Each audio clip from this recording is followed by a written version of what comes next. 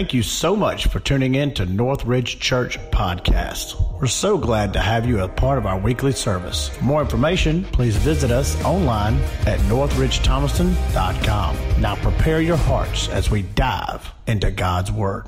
Amen. Y'all may be seated. God bless you. Look to the person next to you and say, I am so glad that you are sitting next to me. But then look them real close in the face, but not too close, to say, but don't you touch me. How many of you do not want to be sick? Man, I tell you, something big going around, and we just want to pray and just ask God to just cover us so that we not continue to spread this terrible flu virus that's going on. But I do want you to spread something today. I want to challenge you today to this week to spread the love of Jesus by every single person you come in contact with. So on the count of 3, I'm going to show you how to do that. I want you to smile. Some of you have not smiled since last Sunday. So on the count of 3, I want you to smile really big and look to your neighbor, maybe on the other side that you didn't, greet a moment ago, and just smile really big. On the count of 3, I want you to smile. 1, 2, amen. Praise the Lord. 1, 2, 3, smile. Hold it for a few minutes. Some of y'all's face cracked. How many of you glad you saved? How many of you glad you're a child of the Most High God? Amen. Come on now. Amen. How many of you glad you live in the United States of America? Despite all the stuff that's going on, how many of you glad that you're an American citizen? Amen. I want to talk to you this morning about prayer. I believe there's more said about prayer in churches today than probably any other singular topic out there. Yet I submit to you that there is probably less known about prayer than any other topic. I believe it can be the catalyst in which doors begin to fly open in our life, and oftentimes doors shut. In fact, I submit to you that God answers all of your prayers. That's a big, bold statement, is it not? That God answers every single one of your prayers, and he answers them in 3 ways. Number 1, he may say yes. That's what we hope he says. That we see in 1 Chronicles chapter 4 and verse 10, where Jabez prayed that God, you would bless me indeed. And that as you bless me, that you would enlarge my coast, and that you would keep me from evil, that you would guide my hand, that I might not be an offense. And God granted him that which he requested. How many of you like the yes prayers answered? Amen? A few of you? I think sometimes he also says, wait. I don't even have to ask you to raise your hand. Most of us do not like to wait. But in John's Gospel, chapter 11, we see that there was a prayer that went out for Jesus to come and to heal Lazarus, his friend in Bethany, who was sick. And the Bible says something quite profound, that he tarried yet 3 more days. And you add that to the day's journey, he was 4 days late, the Bible says.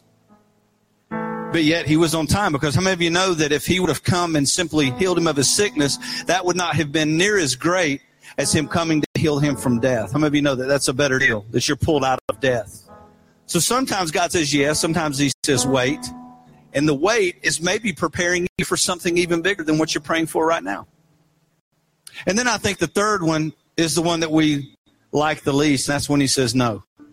He's still answering our prayers, but we see in 2 Corinthians chapter 12, verses 9 and following, that the Apostle Paul, a man associated with great pain and hurt, a man certainly who could have literally gone into the throne in the presence of God and petitioned God, and he would have given him the things that he asked of him, and simply maybe just asking him to deliver him from this thorn in his flesh. We don't know what that was. The Bible does not tell us exactly what that was. Some theologians believe that it was his eyesight was fading, as we see in some of his other letters, where he could not even put pen to paper and write the letters himself. He had to have a scribe to write it for him. But he prayed 3 times, the Bible said, that God would deliver him from this thorn in his flesh. And the Bible says unapologetically that Jesus said no. I love you, Paul. You're my man. You're my vessel. And maybe even in that prayer, he was praying unselfishly that God would deliver him from the thing that was preventing him from doing what God had called him to do, which was write the Word of God. Why would God say no to that? Because the greater message in that story was that he said, it's in your weakness, it's in that thorn in your flesh, Paul, that my strength has become manifest. It's become real to you. It's in your weakness that my strength is made perfect. It's when you're weak, he went on to say, that then you're strong. I don't know where you are today in the category of those 3 prayers. I know we want God to just respond. I know we want him to not say wait, and if we do have to wait, we don't want to have to wait a year or 2 years. Some of you in this room have been praying, crying out to God and believing him for something that you have not seen him move in years. Can I tell you something? Keep praying. And know today, Boy, oh boy, this is personal to my heart. When God says no, God wants you to know that he's strong enough for the both of you. That he has a plan in your weakness. That his strength would be seen through you by others around. Maybe through that be drawn to the person of Christ. You know, today I could to you and I could guilt you into praying. That could be in my message. I won't do that this week. I'll do that next week. I could explain to you how to pray. But I want to really kind of envelop myself today in what prayer really is. If you have your Bibles, I want you to turn with me to Philippians chapter 4, the Apostle Paul that we were talking about a moment ago, writing to the church at Philippi, one of his most affectionate letters. And he began to unfold kind of this idea of prayer in a different way that had been heard before. And today, maybe you're sitting out there like I was several years ago and just wondering sometimes, I don't really know how to pray. I don't know if you're like me, but have you ever felt like your prayers didn't go any further than the ceiling in the room in which you sat? How many of you ever felt that way before? You prayed and just felt like nothing was happening. It wasn't connecting with God. Can I tell you something? Don't beat yourself up too much over that, because even the disciples who walked with Jesus in the physical life in his earthly ministry, after they had walked with him and seen him perform miracle after miracle after miracle, and all of the things that you saw unfold in the Gospels that they saw personally, then they gather with him and one day and they say, Lord, teach us how to pray. Isn't that interesting? And in that, Jesus didn't say, seriously, guys? Seriously, you don't know how to pray still? But he gave them the model prayer we refer to as the Lord's Prayer, or maybe the disciples' prayer, in which case we see God being petitioned and being spoken about in his holiness. Our Father who art in heaven, hallowed be thy name. Thy kingdom come, thy will be done on earth as it is in heaven. You know, the model prayer, and we'll talk about that in a few weeks, but just even God had patience with them and explaining to them what prayer is and how to pray. Listen to what it says in Philippians 4, verses 6 through 7 is our text today. I'm going to be talking about prayer for the next few weeks, but today is going to be a very special day, and you'll see why in just a moment. Listen to what he says, and boy, how fitting is this in our culture. Be anxious for nothing. I'm not going to ask you to raise your hand, but how many of us are just rhetorically, you don't have to raise your hand, just anxious. You're expecting great things, but boy, oh boy, are you anxious. The fear of what could happen, what may not happen, what if it doesn't work, be anxious for nothing, but in everything by prayer and supplication, with thanksgiving, let your requests be made known unto God. And the peace of God, which surpasses all human understanding, let that peace guard your hearts and minds through Christ Jesus. Don't be anxious for nothing, but for everything, big and small, good, bad, and indifferent, everything. It's a sickness, bring it before God.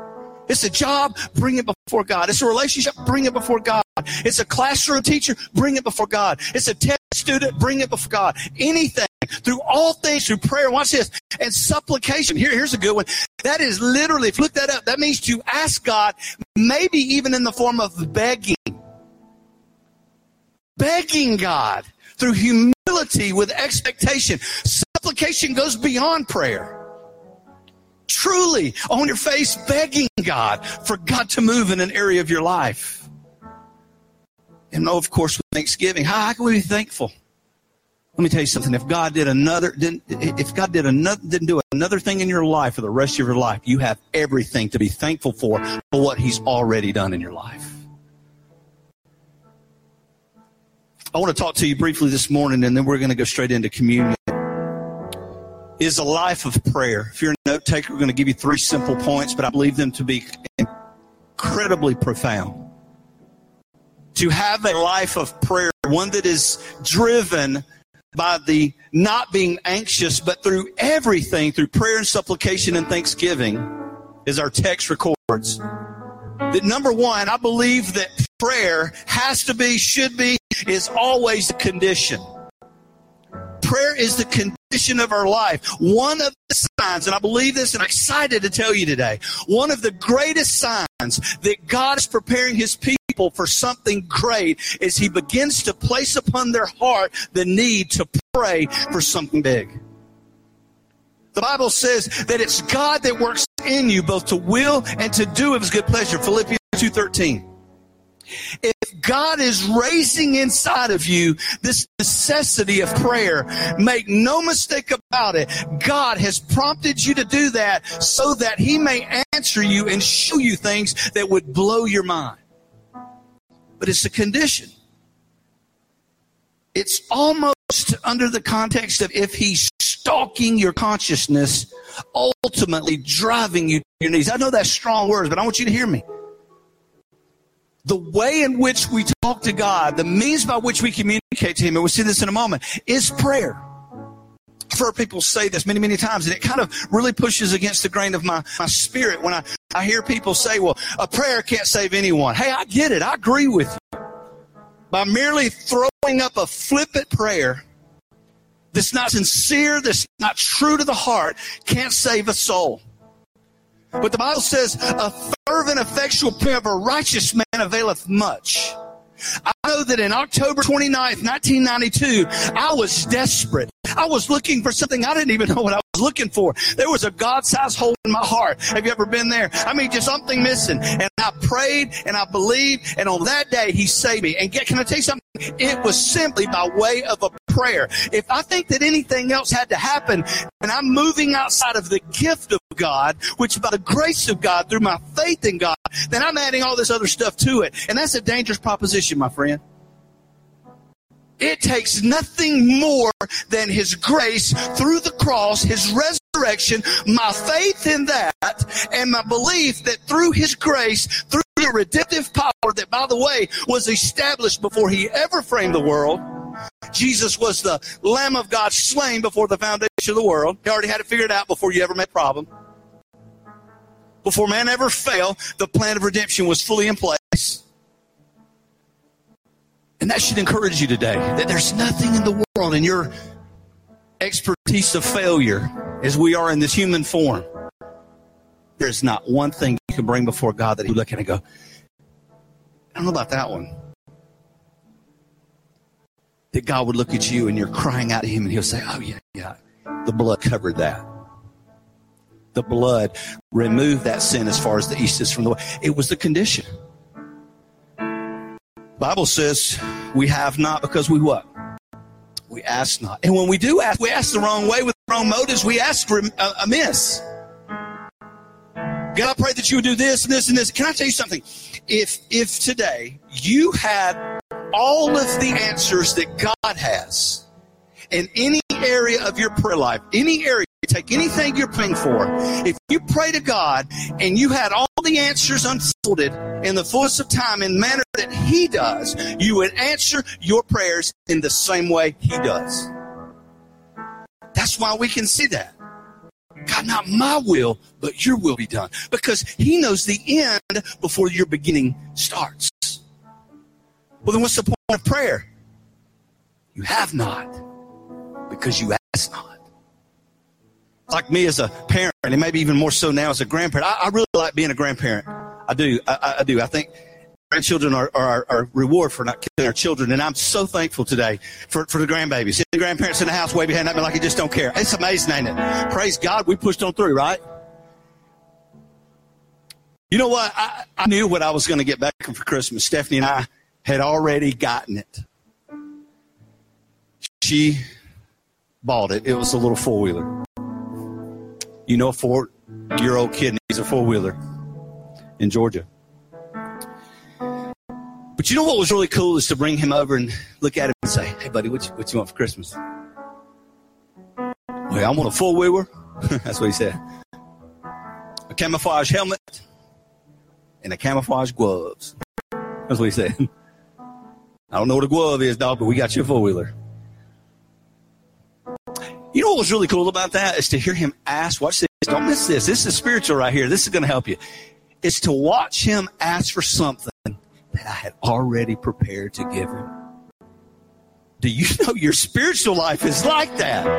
That God already has. Listen, eye has not seen, nor ear has heard, nor has entered into the heart of man what God has prepared for those who love him. Please don't relegate that merely to heaven.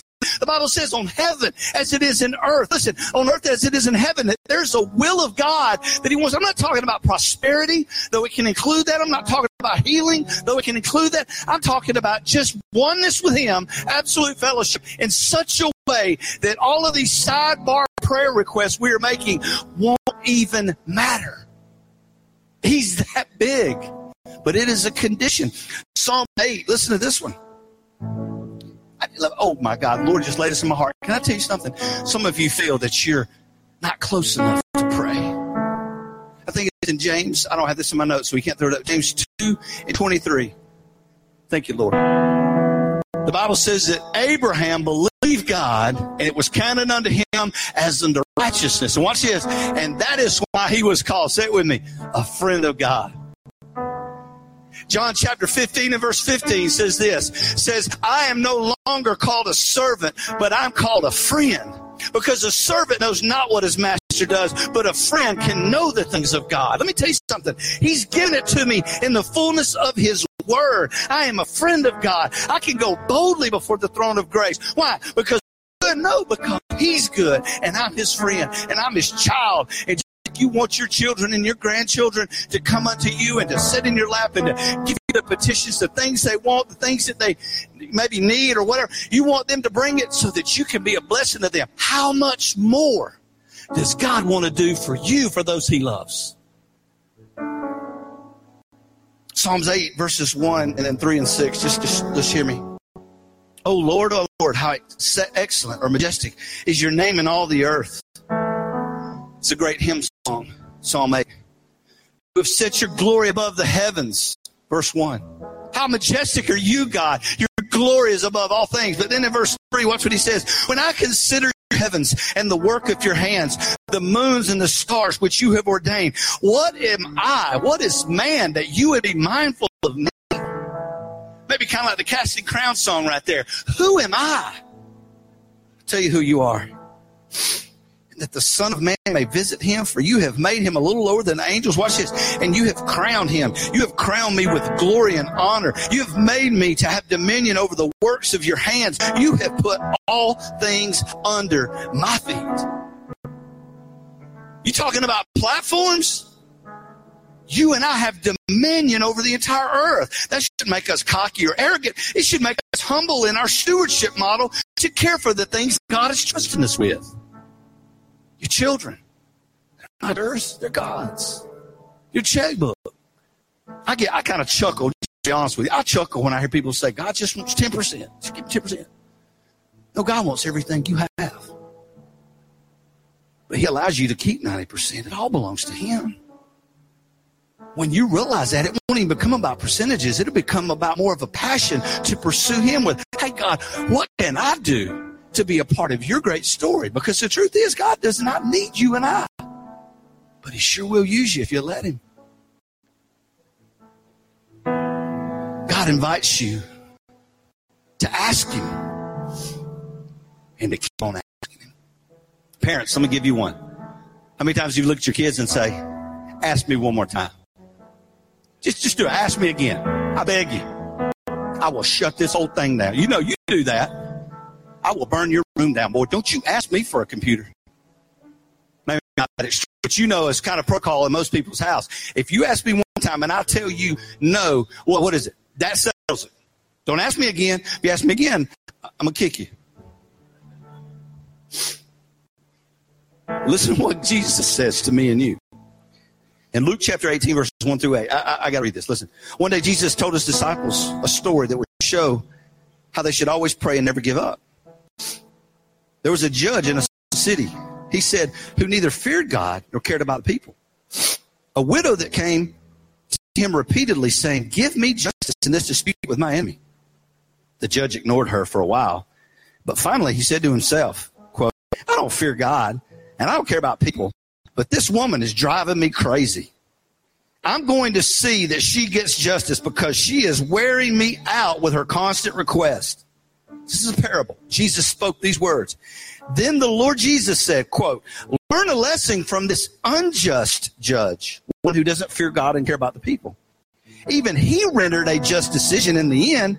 So don't you think that God will surely give justice to his people when they cry out to him day and night? Will he keep putting them off? I tell you, he will grant justice to them quickly. But when the Son of Man returns, how many will he find on earth who truly have faith? Keep asking.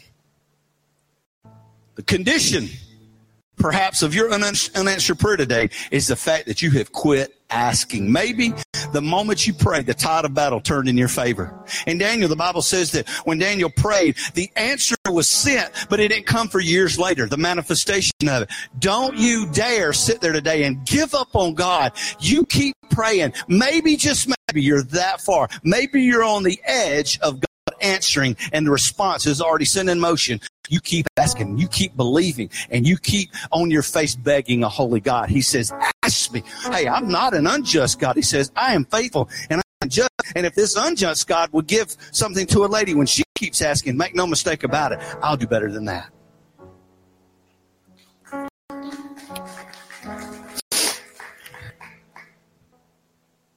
No other religion even presents this type of model. In every other religion in the world, you got to clean yourself up, you got to do this, you got to... And Jesus has done that for us. He took your place. Psalm 18:6 even says it this way. It's in my distress that I called upon the Lord. Can I tell you something? You know that person. You know that person that's just particularly always difficult to deal with. Hey, man, how you feeling? Well, I'm just sick. I got this ailment in my back, and I'm hurting. Or they come to a birthday party, and you got this beautiful cake that was prepared, and you get ready to cut the cake, and they go, oh, it looks amazing, but I'm lactose intolerant. Whatever. Just that difficult person. You know who they are. Or maybe you're sitting there, and you're going, well, I'm kind of that difficult person. So if that's you, we're going to pray for you. But can I tell you something? You may get frustrated in their coming in and going out, but God says, oh, no. Through the psalmist, it was in my distresses that I called upon the Lord and cried out to my God, and he heard my voice from his temple, and my cry came before him, even into his ears. Can I tell you something today?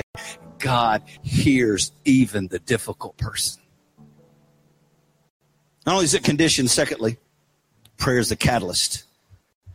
You need to know that despite all your doubts, God hears you. Matthew 18:28, listen, it says, come unto me.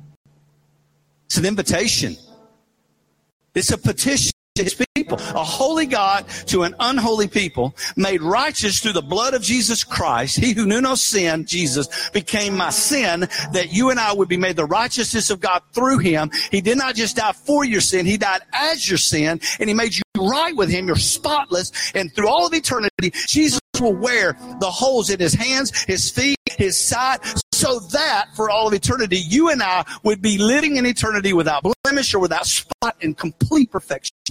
That God says, oh, I framed all of the world. I framed everything in its place, put the moon and the stars, the beast of the field and the fowl of the air. The waves stop here because I said it. I put all parameters in motion. I set the seasons in motion. I've put the corner on 4 corners of the earth. I did it all. And here's what he's saying. Oh, yeah, come unto me.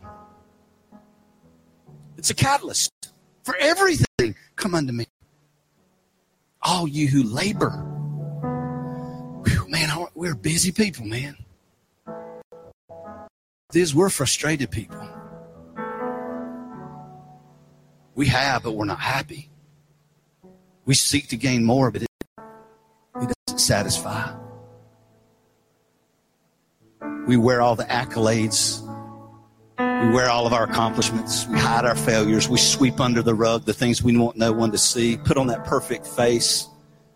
Yet we're wore slap out, both physically and spiritually. We're exhausted. We're exhausted by a government that cannot do the job, and they fail us. We're exhausted by that. We're exhausted by arguments that are taking place about this, that, or the other in the political realm. Yet all the while, this topic is not even being handled. We're frustrated and we're tired from the fact that churches it can't even get along with one another. It's mine and ours, or you don't belong, you don't agree. We want you to come, but you got to worship like us, look like us, smell like us, and act like us. Can I tell you something? The beauty, and I'm thankful that I'm beginning to see some of those rails drop. I'm beginning to see some of those proverbial lines in the sand be erased.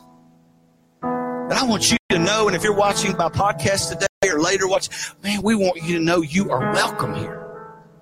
Undone, broken, disenfranchised, drunk, you're a prostitute. I don't care what you're dealing with today, man. This is the catalyst that can change all of that into the newness of life, and it's that of prayer. God, heal me. God, cleanse me.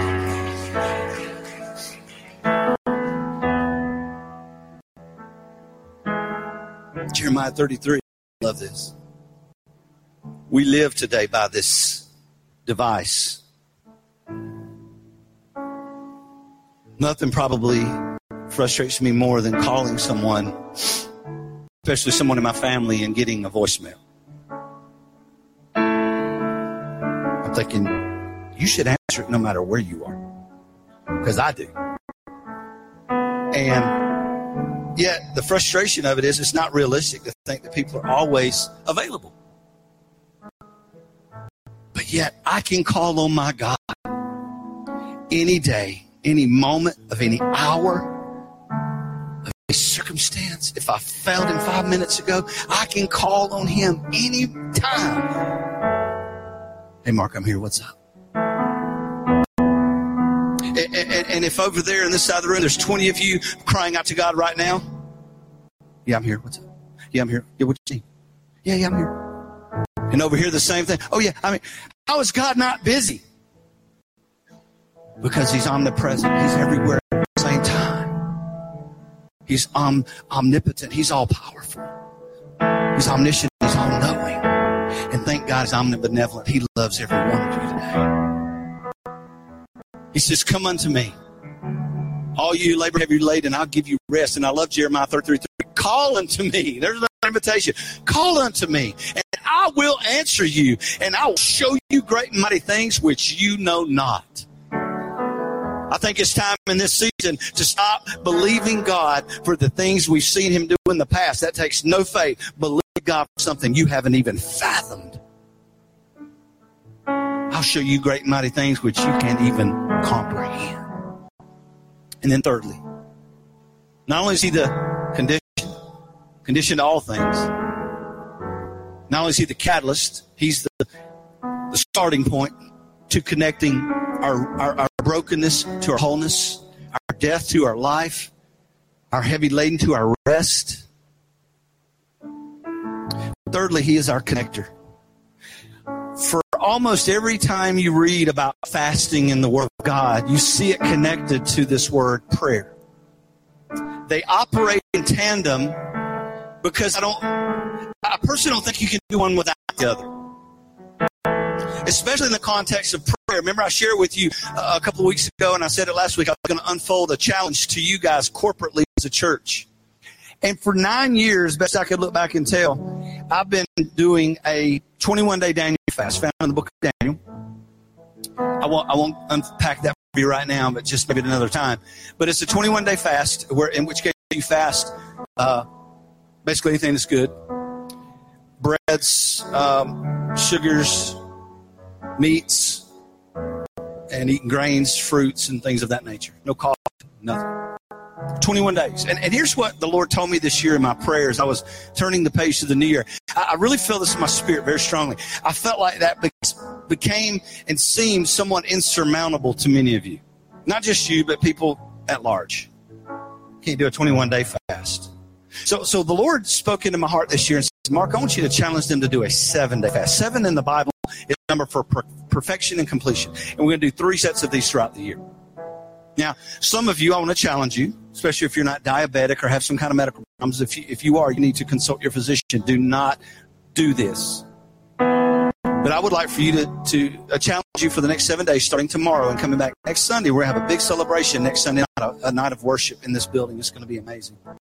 And it's not a celebration. I believe that the connector to prayer and fasting is that it unlocks doors in our life that have been locked forever.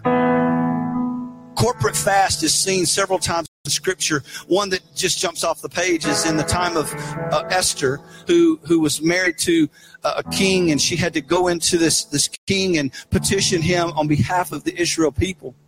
And Mordecai, her uncle, called for a corporate fast, that they would all walk in the same mindset and heartbeat as they fasted. Fasting is not something that you do to change God. Fasting is something you do to change you. Fasting is very specific. It's just taking a liquid fast and only taking juices and things of that nature. Then by all means, I'd love for you to jump on and try this with us and just pray. When you normally would eat, you take that and dedicate it to prayer. You would be surprised how much time you spend talking about what you're going to eat, preparing what you're going to eat, eating, talking about what you ate and how good it was, and preparing for your next meal and snack. And a fast removes that essential thing from your life and separates you to a time of fasting whereby you replace that time of feasting to feasting on God and prayer. If you're sitting there today, I want to give you some options. If you're sitting there today and you're saying, I can't do this liquid fast, then maybe the Daniel fast is for you. Eat fruits and grains and nuts and berries and those kinds of things for 7 days. It'll awaken your flesh and your senses. Maybe you're sitting there today and maybe your job is a little different and it constitutes having lunches with people, and maybe it'd be an awkward thing for your first time to fast. I'd like for you to fast Facebook for 1 week. Some of you would be like, look, I'd rather go without food or water than Facebook. If that was you and your spirit leapt within you, that's what you need to fast. Facebook, social media. Some of you might want to fast television. Years ago, we did a thing called a call to die, in which case we fasted television and social media and email for 40 days. And you'd be surprised how well you get to know the loved one in your home, your children, how much time you're spending in front of that one-eyed monster getting nothing but a bunch of junk. And there may be other things that you would fast, but I challenge you, I ask you, I implore you, I beseech you, church, that you would join me starting tomorrow on a 7-day fast. Some of you started today, but start on a 7-day journey. Because as chapter 6 and verse 16, moreover, when you fast, do not be like hypocrites with a sad countenance, for they have disfigured their faces, that they may appear to men to be fasting. Assuredly, I say unto you, they have their reward.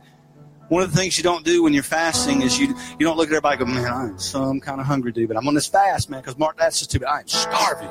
And everybody looks at you and goes, man, that guy is super, super spiritual. There's your reward. You can cancel out anything that God was about to do. It's a private thing. It's a personal thing. You don't have to come up to me, and I would encourage you not to. Come up to me and say, all right, Mark, I'm taking that challenge. I'm going to fast. If you have questions, I'd love to answer them. It doesn't have to be so secret that you can't explain. Let's say Kyle invited me over to dinner, which you've never done, and you should. Kyle invited me to dinner and said, hey, Mark, I want you to come eat with us Sunday. And I said, I can't. Well, he might be offended about that. Well, why can't you? You went and ate with Tim Knight, which Tim, y'all did invite me to dinner. Peace out. I love you. But what I might just say to Kyle, my brother, and say, look, man, I'd love to take a rain check. Maybe you were going to do chicken. Let's do steak, and let's do it next week. I'd say something like that. I'd say, hey, bro, I'm just fasting. I'm just chasing after God's heart this week. The end. Don't make it a big deal. You know what I'm saying? You go with someone and somebody says down, hey, why aren't you eating? Yeah, man, I'm just trusting God right now. I mean, just kind of tell them and blow them past it. Mark 9 and 28 through 29 says, when they had come into this house, his disciples asked him privately, why could we not cast out a demon? He said to them, this kind come out by nothing but prayer and fasting. There's things in your life that you cannot do. You can't do until you commit to die to self. Hear me. Hear me. This is not your proof to God that you're holy and righteous and spiritual. It's the proof to you that you're serious about what it is you're praying about. Proof to you. It's a connector. It connects us to things. And here's the 3 things, and I think we have these. I want you to pray over these things for these next 7 days. 3 things that I want to challenge our church to pray for that will also impact your personal life. That we might know the love of Jesus that surpasses human knowledge that we talked about. That I, personally, that you and our church may know the love of Jesus in a way that surpasses my human comprehension. And to personally experience in your life. Some of you, hear me, God, man, I thought the Holy Spirit just laid this in my heart. Some of you cannot experience that kind of love because you didn't have that personal love from your earthly father. And I'm so sorry that you didn't get that from your dad. I'm so sorry. You deserved it, but you didn't get it. And that inhibits you, disallows you from having the fullness of the love that your heavenly Father who loves you in spite of you, and he wants to give you a love that's unconditional, that is without bounds, that will change your life and will blow your mind. It's past human comprehension. Number one, that's what I pray for our church, and I ask you to pray with me. Secondly, that we may grow in health with the, quote, understanding of his word. These are biblical prayers. That we may have the necessary resources and that we may reach our community with the hope found only in Christ Jesus. The only hope for our community and our state and our nation and the world at large is to know him. I can't imagine how people go through life without knowing Christ. So I challenge you today to pray that with me and to experience that personal spiritual health in your own life. And then lastly, and I'm going to ask the guys to come on down. We're going to get ready for communion to celebrate the Lord's table. So men, y'all come on down. That we may be strengthened. Everybody say strengthened. Come on, everybody say strengthened. In the power of his might. Ask this year, during this week of fasting and prayer, that there would be a profound work of God in your life and in the life of our church.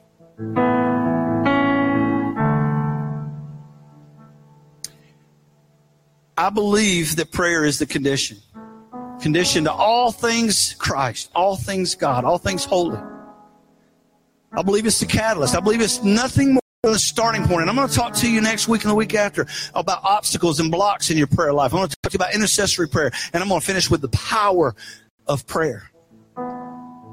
But lastly, I believe with all of my heart that it is this connecting point, this conduit.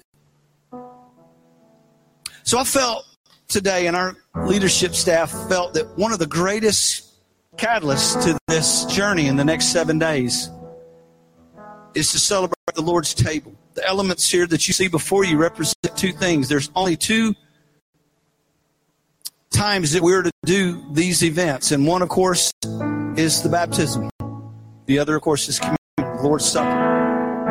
The elements before you represent, number one, the bread representing the bread of life. Jesus' body who was broken for the remission of your sin. That he became your sin. He died as it. When I take this bread, I recall that act on the cross. I recall his resurrection. I recall the prophets of old that spoke that he would do exactly what he did. And I would celebrate that, and I would ingest that bread, and I would remind myself as I take of this Lord's Supper, this communion, the Lord's table, I am associating myself with the body of Christ. You know, as the Philippians writer says, let this mind be in you, which was also in Christ Jesus, who even though he was God, saw equality with God, something not within his grasp, and he humbled himself to the point of the cross, willingly. And my body is becoming a living sacrifice, Romans 12:1-2. And then the second element is the cup. Now, a lot can be said about what's in the cup. Is it wine? Is it juice? Is it this? But the Bible says it's the cup of the New Testament of his blood. Now, we have juice in here, and we believe that fruit of the vine represents the blood of Jesus Christ. But make no mistake about it, the cup that Jesus drank of represented two things: the full wrath of a holy God to an unholy people. When he was in the Garden of Gethsemane, he said, let this cup pass from me, but never my will, but your will be done. As he drank that cup contained the wrath of a holy God, but it contained something else. It contained the sin of every person that would ever live, every man, woman, boy, or girl. And he drank that, and he became that, and accepted the full wrath of God upon that. You have before you a cup of the New Testament of the blood of Jesus Christ, which under the dispensation of grace, we can live by grace through faith in him. It's not of your works. As I drink this cup, I'm drinking and reminding myself of the blood, the precious blood of Jesus Christ that was spilled, that ran down that cross, that ran upon the ground, that ignited life into the very earth in which was cursed. But then it also became a drop for me and for you that would apply to my life, that would take my sins away and make me pure, white as snow. As I drink this today, I'm remembering that. And then finally, before I ask you to come, and I ask you to come because rather than us passing it out, you get to come to the table of the Lord. These men will serve you, but you come with your family. We're going to go row by row, and you're going to come out. You're going to exit to your right, and then come back around in same way in your aisle. So you'll come this way and go around. Each section will come to your right and come around. Then they'll let you know when that happens. When you come and accept these elements, you'll go back to your seat, take all the time you need there, and partake as a family. But the key is not these men passing it out. They're an instrument. It's you coming. Who can come? I'm thankful everybody can come. But the ones who can take of it worthily are the ones who have been washed by the blood of Christ, the ones who've been redeemed. So here's what I want to do, and I feel like the Holy Spirit just laid this in my heart. Every head bowed and every eye closed. Maybe you don't know that today, the free pardon of sin. You're not certain that if you died, you have heaven for a home, that you're a child of the Most High God. Mark, I'm a good person. That's not what we're saying. I want you to know, are you redeemed? If you don't know, pray with me. Prayer, the prayer of faith that can change your life. By the grace of God, He can save you right here, right now. Pray with me. No matter where you've been, no matter what's going on in your life, pray with me right now from your heart to God, and He'll save you by some immeasurable grace. Pray with me. Father in heaven, I'm a sinner. I admit that I have failed you. I ask you, Jesus, to forgive me of all my sin. Save me. Redeem me. And help me to live for you until the day you call me home.